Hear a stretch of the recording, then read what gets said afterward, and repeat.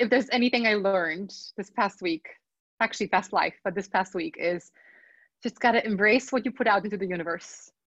Yeah. And if a video isn't perfect, it's just not perfect, and that's okay. Yeah. Is that not just the lesson of right now? I tell you. Yeah. Yeah, it's the We're all same for learning. me.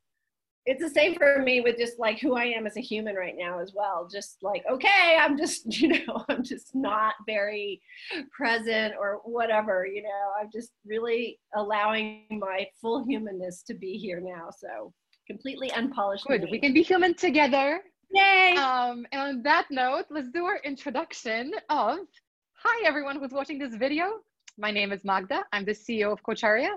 And with me is Kelly Wendorf, the Wonder Woman for today, because this video is part of our Wonder Woman Wednesday series. I started this series because I realized that we have so many amazing women in our community, and many of them get to come to webinars and things, and that's great. But you know what? First of all, many don't. But also, life isn't just about what we do for a living and hardcore coaching, which is what a lot of Coacharia is about. So I want to showcase the people behind all the expertise and amazing things they're doing, and do a bit of self-promotion, because frankly, I want women to support each other. I want to support other women. So this is an opportunity to support the amazing women that I'm interviewing. And frankly, I just want to show how we as women make the world a little better every day. So that's why we're here. That's terrific.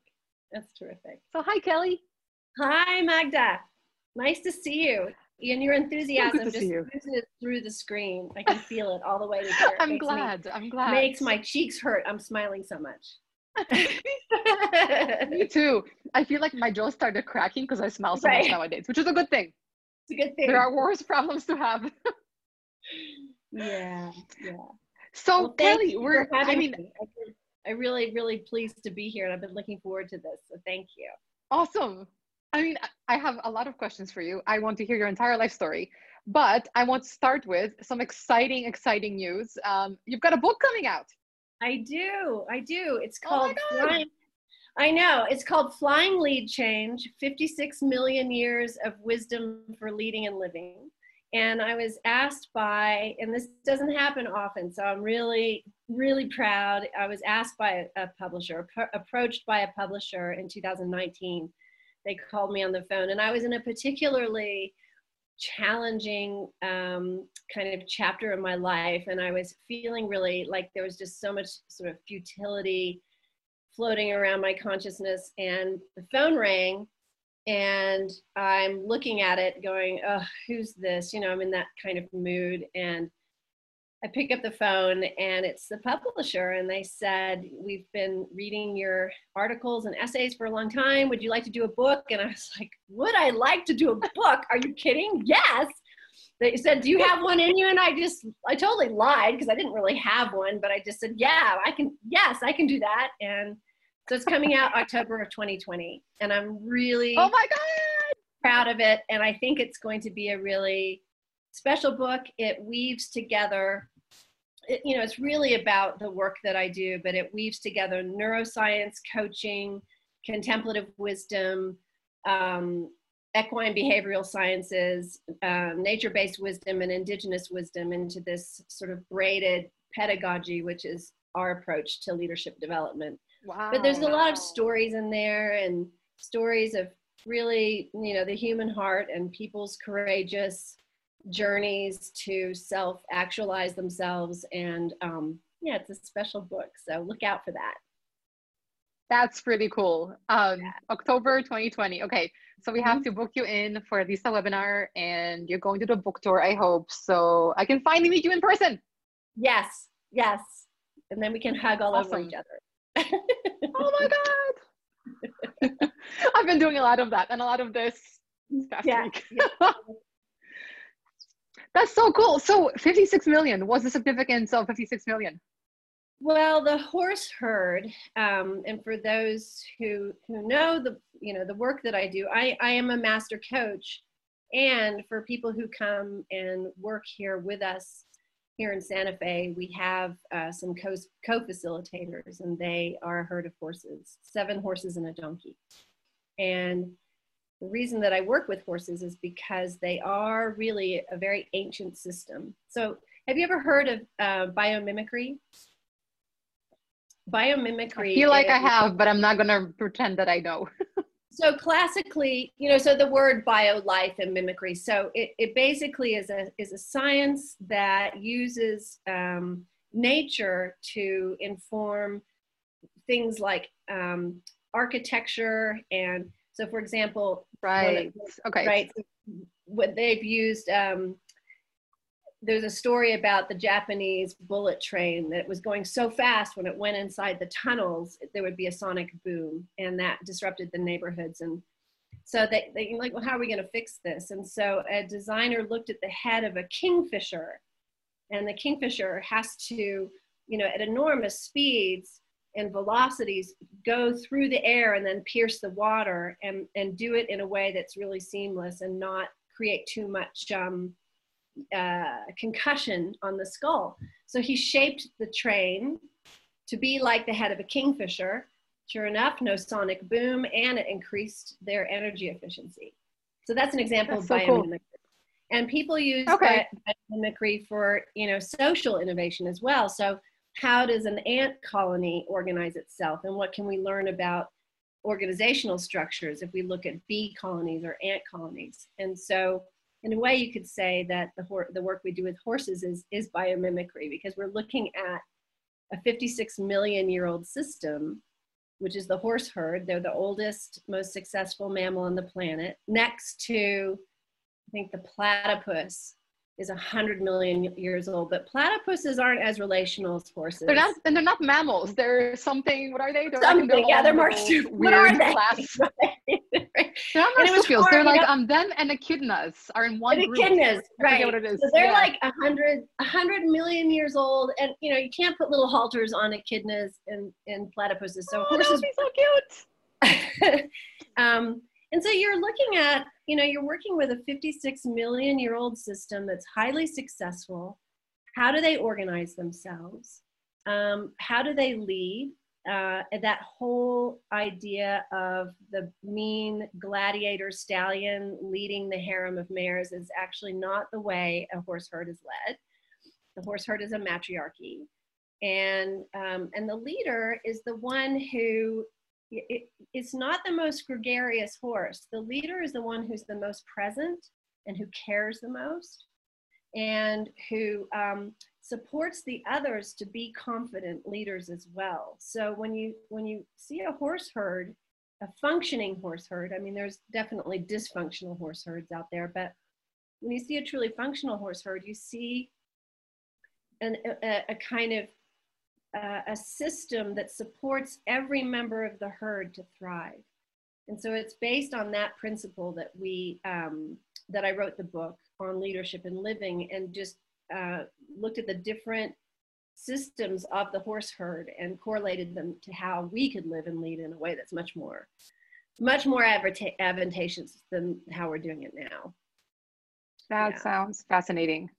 Yeah, and also I can't help but think of a few politicians around the world who maybe should read your book. Yeah. Well, you know, it's too bad that something like caring for the whole and caring for your fellow human has suddenly become a political statement. To me, that's just about ethics and morality. And, you know, 56 million years is a really long time. That means that the herd survived through tectonic shifts, through comets, through plagues and pandemics, through wars, through climate spikes. And so there's something about the way they've organized that works, because they're still thriving today. So there's 7, now listen, I've written the book and now I can't remember, but there's basically 7 pillars of how they organize themselves. Care and presence is really important. The one who cares the most, the one who's the most present is the one who leads. but the culture is one of safety, connection, peace, joy, and freedom. So think about, like, if we organized our institutions with safety, connection, peace, joy, and freedom, what that would do. Our education, like utopia, right? It would be perfect. So, or maybe not perfect, but it would certainly be more in alignment with, I think, values that you and I share, for sure. Yeah. Oh man, that's equally fascinating and depressing. Well, you know, we're in this really interesting time right now, right? And I don't mean that glibly. It's this whole coronavirus thing is changing the whole world. It will never be the same. It will not. And in times of disruption, whether you're looking at the natural world or the human world, and the human world is a natural world, anytime we've had great disruption, new things can be born. So if you have a forest fire, then new seedlings can, you know, take root and flourish. So what are the new systems we want to put into place? I'm asking myself that every day. My daily life is very different right now than it was before the virus. And there are things that I don't want to return to. There is a certain pace in life that was not really sustainable. There were relationships that, you know, really just in hindsight weren't that nourishing. So what is the new COVID, post-COVID world? What do we want to create in that world? And this is where coaching is so exciting, because we get to work with people who are asking those kinds of questions, right? Yeah. What do you want to create? That's a great question. Then I'm going to ask you the same question. I want to create more spaciousness. You know, my days were really, I was moving at a faster and faster pace, even though I have a great spiritual practice in the morning, and you know, and I work with horses a lot, so I have to slow down and work with them. But still, I was jamming in more and more events, and technology was largely driving how fast my days were. So I think for me, I want to wake up every day without a knot in my stomach about how many things I have to jam into, you know, 48 hours or 24 hours. That's one thing. I'd like to find a way to use technology to build more community around our business. Community seems to be like a big thing. So I look to you a lot in the ways, Magda, that wow, I mean, you're so productive with webinars and courses and pulling people together and doing these kinds of things. And I always feel like I'm a member of a really large family with Coacharia. And even though it's so large, it feels intimate. And I just feel like that's awesome. It's a great skill. And so I look to do more of that with our business as well, because you reach across, you know, all these different countries. And that's just, and I would imagine across, you know, sectors and different people of different economic, you know, circumstances. And so that's really cool. That's something that I would like to do more. That's such a good compliment. Honestly, that makes me so happy. I have to stop and acknowledge it because it warms my heart. And, you know, first of all, one thing I'm not doing well yet is launching the courses you talked about, because there's one that we have in the works with you guys that has not gone up yet. So that's on me. That's my homework. But I know it will. But, you know, one thing has been really cool lately is with all this craziness, we launched the marketplace. We put a tool out there actually about 6 months ago with the intention of at some point utilizing that, because we have this great community of these amazing coaches and non-coaches, and we wanted to connect them in a meaningful way. So anyway, but now this COVID stuff happened, and literally this amazing, amazing thing happened where all these coaches started reaching out to me, to my business partner, Ram, just saying, hey, what can we do to give back? What can we not give back? What can we do to be of service, I should say? And all of a sudden, the marketplace became useful, and we opened it up and said, hey, if you are a professional, like a coach who is able to help people through a tough time, sign up. It's free. If you want to offer your services as paid, that's fine. If you want to put it as pro bono, that's great. Like, we're not charging anything to connect you. And it's still early days, but we've had like over 300 coaches sign up, which is really, really cool, and offering pro bono services. And a couple of days ago, I emailed everyone who's put up their listing to ask just anecdotes of what's been happening, have they been connecting with people. And you know, there's been some really good stories. There's one that comes to mind, and I won't give details, but it's a man in one area of the world who ended up coaching a woman in a completely other area of the world. And, you know, he's independent business owner. He's doing really well. He's got a great life. And this woman is in an abusive relationship, and her children were taken away, and she has zero economic security. And it's just so cool that these two people found each other. And you know what he wrote in an email to me, he said, I feel like the conversation I had with her was the first time she was ever heard, that someone actually listened to her. And for me, that was such a cool thing that happened. And I think with coaching, what I've learned in the past few years is we need to change what people think of when they think of coaching, the yes. Connotation versus denotation, right?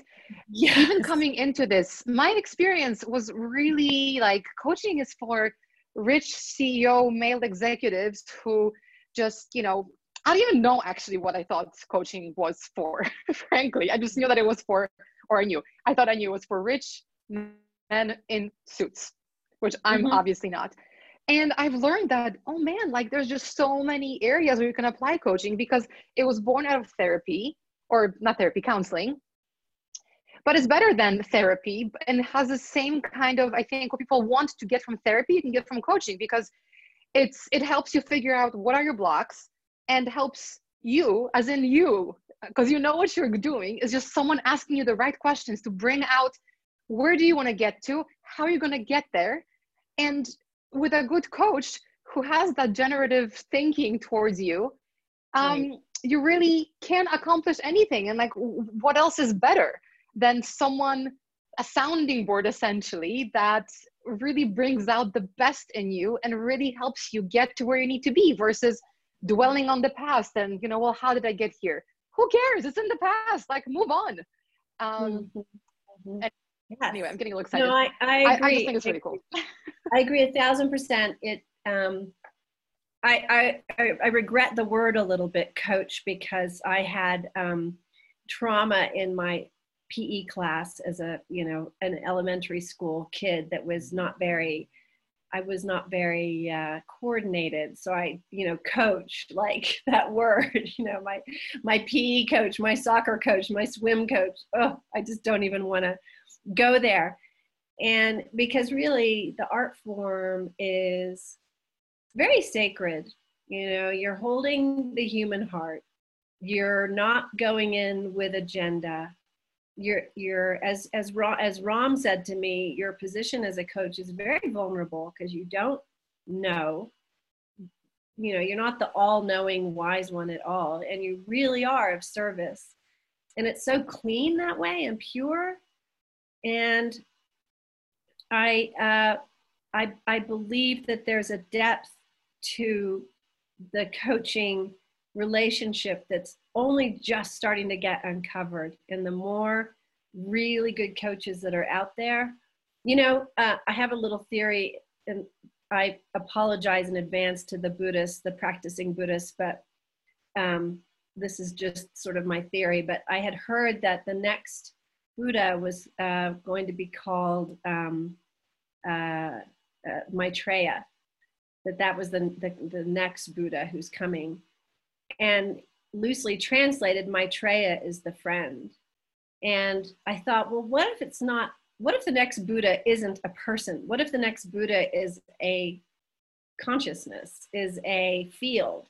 What if Maitreya is, the friend, the coaches, this sort of sacred friend that really does listen and really asks powerful questions and allows somebody's true wisdom to come forward?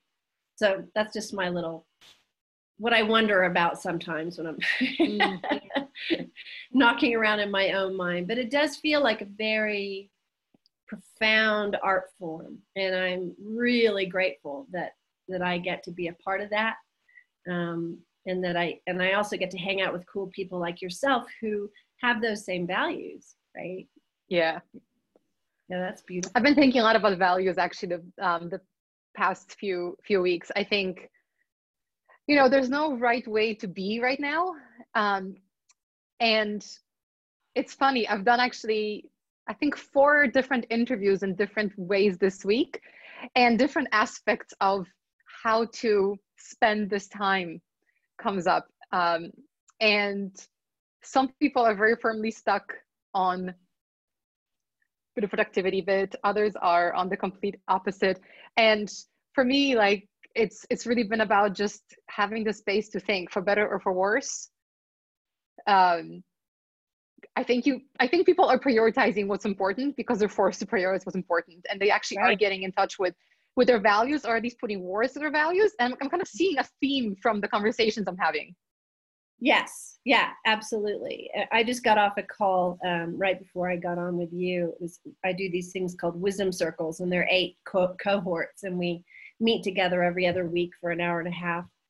And the question that we were asking was, let's imagine for a moment, again, not to be flippant about the seriousness and gravity of this coronavirus, but since it's upon us, let's imagine for a moment that everything is meant to be just as it is.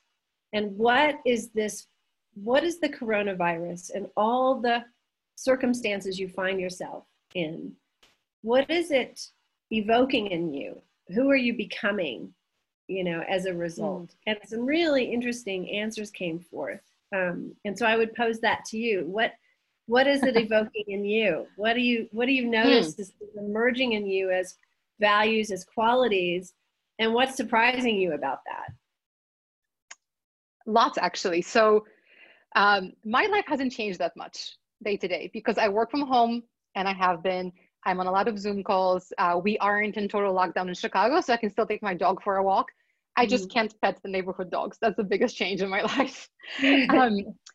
But because everybody else in my universe is changing, I've had to adjust to kind of their expectations a little bit, and opportunities that are being presented. So,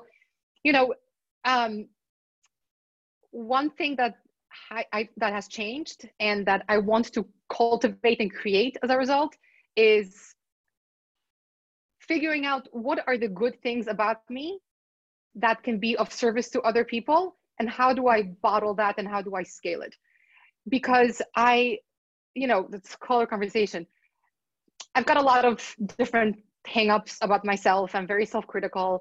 My favorite concept, unconditional positive regard, it's very hard for me to apply it to myself. And I know I'm not alone in thinking this, but I'm working on it, and I've grown a ton in the past couple of years. But what I haven't done yet is figure out, how do I communicate that so that whatever I've learned, whatever I've been through, isn't just wasted on me, because I'm just one person. There are so many other people that could benefit from what I've experienced. And before, I guess my conditioning has always been, I am energetic. I do have shiny object syndrome. I do, once you get me talking, I can't stop. And sometimes I felt like, well, but nobody wants to listen. Like, Magda, shut the F up. Just be quiet, go back into your corner. Who are you to say you know anything? Like, you don't. And what I'm realizing in the past few weeks is that maybe I don't know anything, actually, and that's fine. But I've had experiences that, for better or worse, people can relate to. Some are gonna hate me or be annoyed with me, and I'm okay with that, because I've always been polarizing, and I'm happy to not have half the planet in my life. I don't have time for half of you. So the other ones who like me, Come on, we'll have wine together, and go for a horse ride. But you know, I'm trying to figure out how can I communicate things in a way that's accessible and authentic and doesn't sound like I'm trying to be narcissistic, because that's another fear I have, that the more I talk and go put my face on a screen, people are going to think oh, I just want to hear myself talk. I really don't. I do not want to see myself or hear myself. So I've been trying new things. It started with actually, first was an Instagram post about kind of not body positivity, but body honesty, something I've been working on for a very long time. And I posted this first photo that will be of a series, and kind of like a huge weight was off my shoulders, because the best thing that I thought could happen actually happened. People commented with positive stories, and they reached out to me and said, "Hey Magda, like I could never do what you just did." And I'm like, yes, this is awesome. So you know, other things for me, like doing these interviews came out of that experience, where I thought, okay, I want to figure out how I can share my past and things I've learned and failures I've had, especially, so that maybe somebody won't have to go through it. But even if they do, and they feel like, shit, I'm an idiot because I'm the only person who's been there. No, I haven't. Magda's also been there, and we can feel down about it together. So that's what I'm learning and trying to kind of put some structure around. Well, I love that, because that's how I learn and grow, is by hearing stories from other people. And sorry, that's my dog snoring behind me. Don't be sorry. Where is he? Her name is Katie. Sorry. She is so. Hi, baby. She is so bored right now, because this is the third hour in the office. Oh, no. Full disclosure, my dog has been by here twice, and he's smaller, so he goes up to me and he nudges my elbow, and I'm like, Sailor, it's okay. Right. So he's like, grumble, grumble, grumble, and he leaves. Right. Chew bones and whatever it takes. But you know, but that's how I learn. Like I there are so many things that people don't talk about, right? Whether it's body image or sex or money or relationship, and that isolation is not helpful. And you know what I wouldn't do for a circle of 12 sisters or even brothers and sisters, and we get to really be real. We get to talk about things that people just don't talk about, and first of all, learn that we're normal, and learn that we're okay. And that's a slightly different thing than coaching, isn't it? That's a slightly different approach to self-realization and healing and wholeness, is to have real conversations. And I've been there. I've been married to a narcissist, and this is what it's like, and this is how I got out, and this is how I needed to, take care of myself. Or, you talk about body image. I had anorexia as a teenager. What's that really about? And how does that follow you throughout, decades of being a woman? And so much to talk about. So tons. So give ideas. Tell me. I have a list and another list and another list, but I started this only because of this whole entire situation, right? Like before, I was always making excuses, whatever they were. I was making excuses for why I'm not good enough to do this, why it's not relevant. And now, for me, the COVID has been just like, why not? Just freaking get over yourself and do it. And totally. I think it's really that could happen. And I think it's really brave, because it's vulnerable, and I think it's terrific. So then, did you organize these conversations with women with a similar thing in mind? That you So is there somewhere we want to get? Okay, cool. Let's do it. Yes, I'm so excited. No, I want world phenomena. So actually, there's a few things that I'm doing. That's why I said, I'm trying to put a structure and figuring that out still, because we all consume information differently and we get different stuff out of it, right? So Yeah. on Instagram, I'm doing some of the body stuff. For example, today, I weighed myself live. Oh my gosh, that's so courageous. Which, so good. I don't know if it's courageous. It was just, you know, I just figured, well, I'm heavy. You know what? Who cares? I feel good. I look good. I don't care. You look gorgeous. Thanks. Yeah. So I did that. So that's kind of how I'm leveraging that. I'm doing these videos through the Coach Aria channel because like I said, we have these amazing women whose stories and abilities, whatevers, I want to celebrate and support, and Coach Aria community wants to celebrate and support. But equally, actually, also on Wednesdays, I'm doing a little support session to these. So on LinkedIn Live, I'm doing Wonder, Women and Wine. So instead of Wonder Women, it's women who wonder about stuff and have a glass of wine on LinkedIn Live. Oh, very nice. I've done a few of those too. And, you know, like it's not spaghetti at the wall by any means, but I'm trying different things to see what is going to get other women to be like, oh yeah, we're so cool. And men to be like, oh yeah, women are so cool. And we can support each other and grow our businesses and grow our self-esteem and be an example to people who are growing up right now and to kids. And, you know, if I look back at this, and I don't have any kids, but I have my cousin's daughter, Hannah, is like the coolest kid on the planet. If Hannah's in high school, I think it'd be really cool in her sociology class or something, where in a footnote somewhere, there's Auntie Magda's Wonder Women series, maybe. That'll be cool. Terrific. Yeah, absolutely. I love it. I love it. I'm all in. Yay! So speaking of you being all in, so we talked about your amazing book. We talked about your work with horses, and I still haven't been to your ranch. I need to come when this freaking lockdown finishes. How did you get here? Why horses? Why coaching? Well, so probably the real story, you know, and it was probably not too dissimilar from, you know, a lot of women, but so I was an introverted child and really pensive and I really worried a lot about the state of the world, even when I was really young. My father was a narcissist and very dysfunctional family growing up. He'd been married. Gosh, I think he's been married 4 times. He may have been married more than that. So lots of confusion about belonging and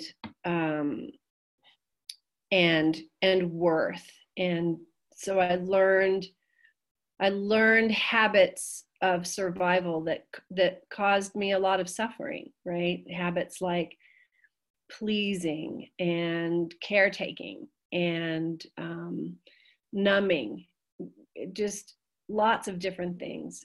My refuge was, fortunately, I had a horse growing up. So I spent a lot of time on my own in nature, galloping around on my horse bareback and in the strict tutelage of horses, because they are very, very strict teachers. So it was a sort of paradox, because on one hand, I had this kind of idyllic nature child, you know, riding bareback and barefooted, and no one knowing where I was, and learning a lot from that world. And that is very wonderful. And then in the other side of the human world was just very confusing and very hard.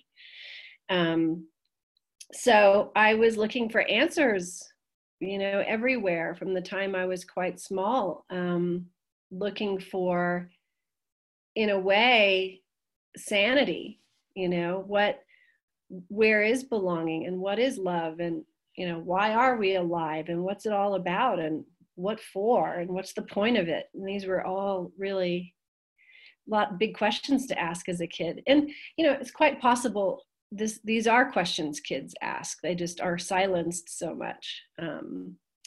So that that made me a seeker, a spiritual seeker in my 20s. Went to India. I spent many years, in meditation and working on my version of what I thought enlightenment was, which was not what it was. But I had some idea that enlightenment meant that, you would emerge as some kind of super avatar as oneself. You would be more perfect version of oneself, more centered, more amazing, more, less annoying to other people. And of course, that's not what it's about at all. Took me a long time to figure that out.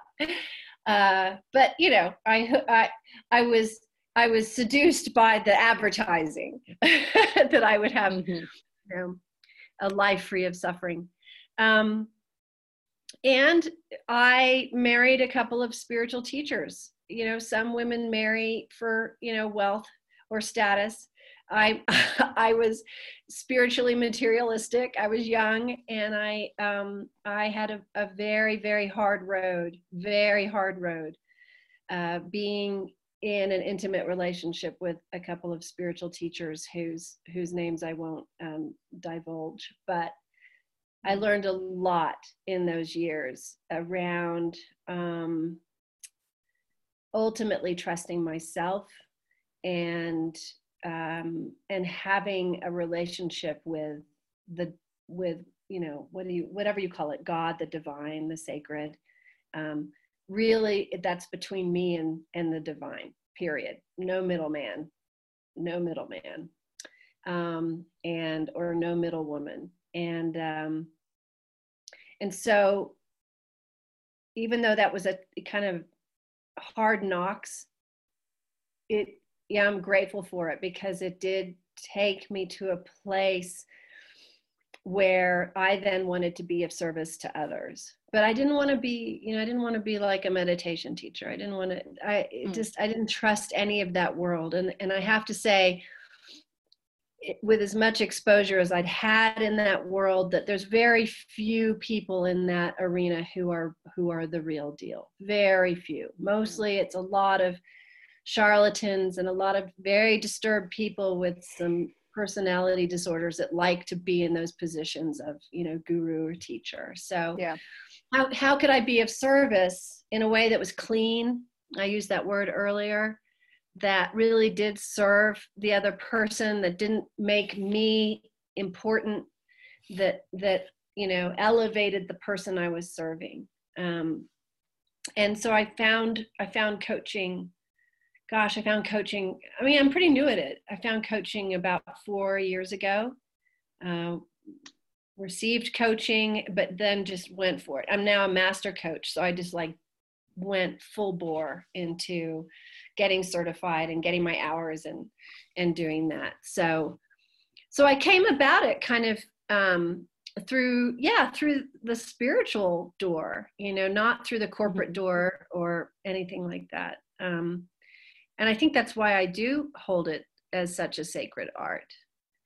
And the horses, they've always been a part of my life. I had a stint as a horse trainer for many years. I had a riding school. I rode professional dressage, was very dedicated to that craft, and became very disillusioned with it, just like I became disillusioned with a lot of the spiritual world. And because, ultimately, conventional horsemanship is all about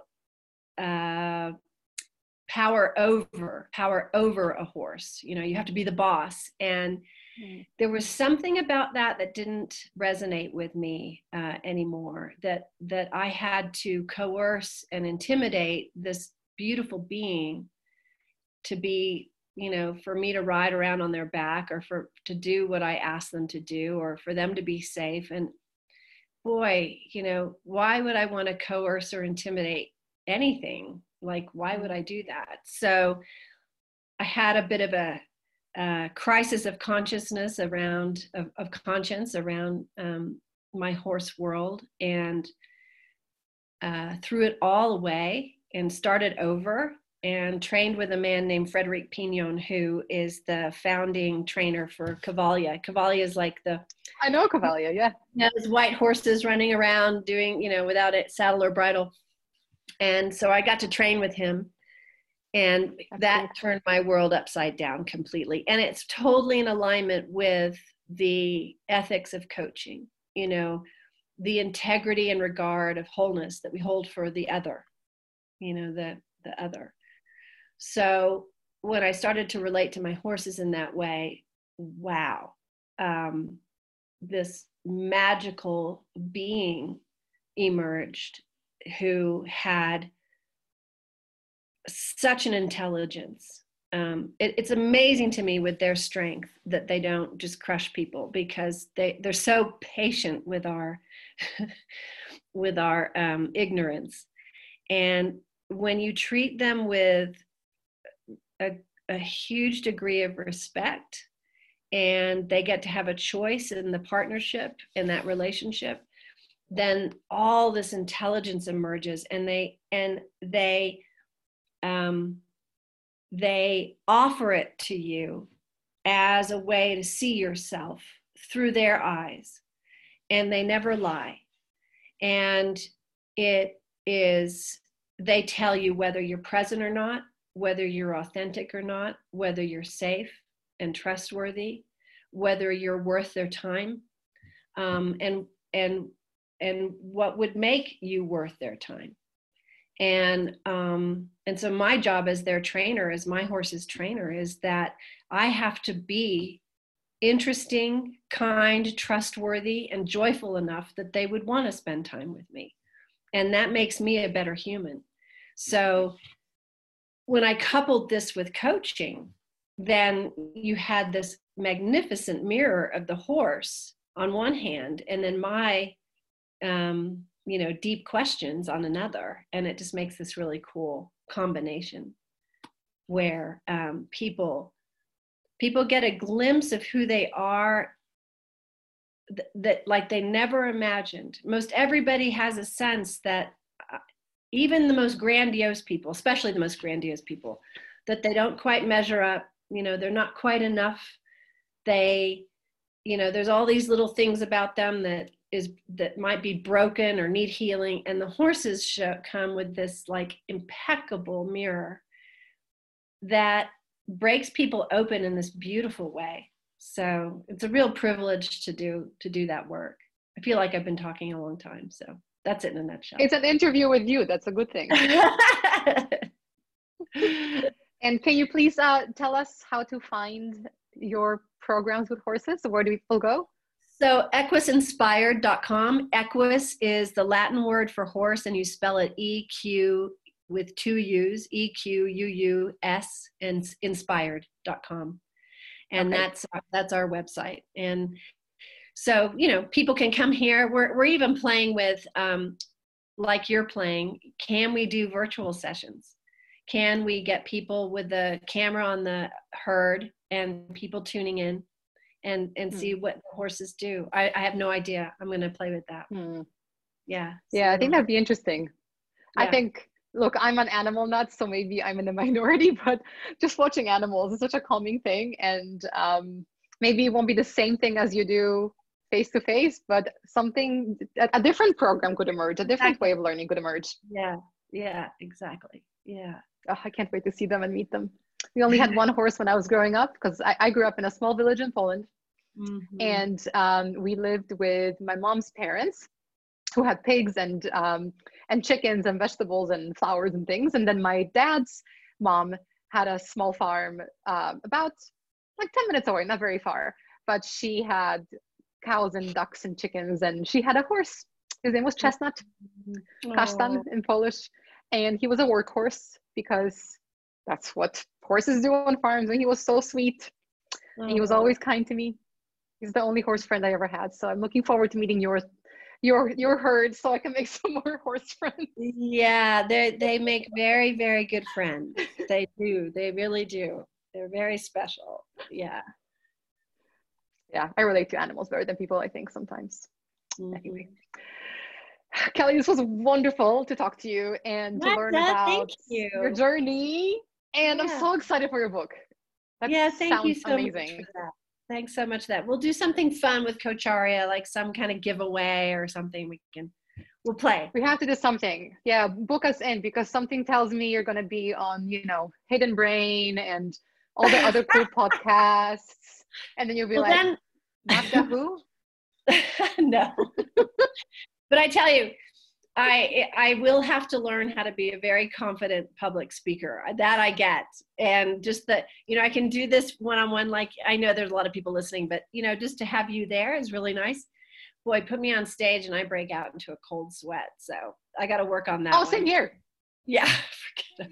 100%. When I do these videos, even if I know 1,000 people are going to be watching, I don't care, because what I see is you. Right. And then me randomly in the corner, and that's okay. Right. So I'll make you a deal. When you go on your book tour, I can go in the audience and I can, I don't know, just send beam hugs. me all that good energy that you have. Okay. Yeah, that'll be great. Yeah. Done and done. Thank you so much, Kelly. Yeah. You have a lovely afternoon. See you soon. Bye. You too. Bye.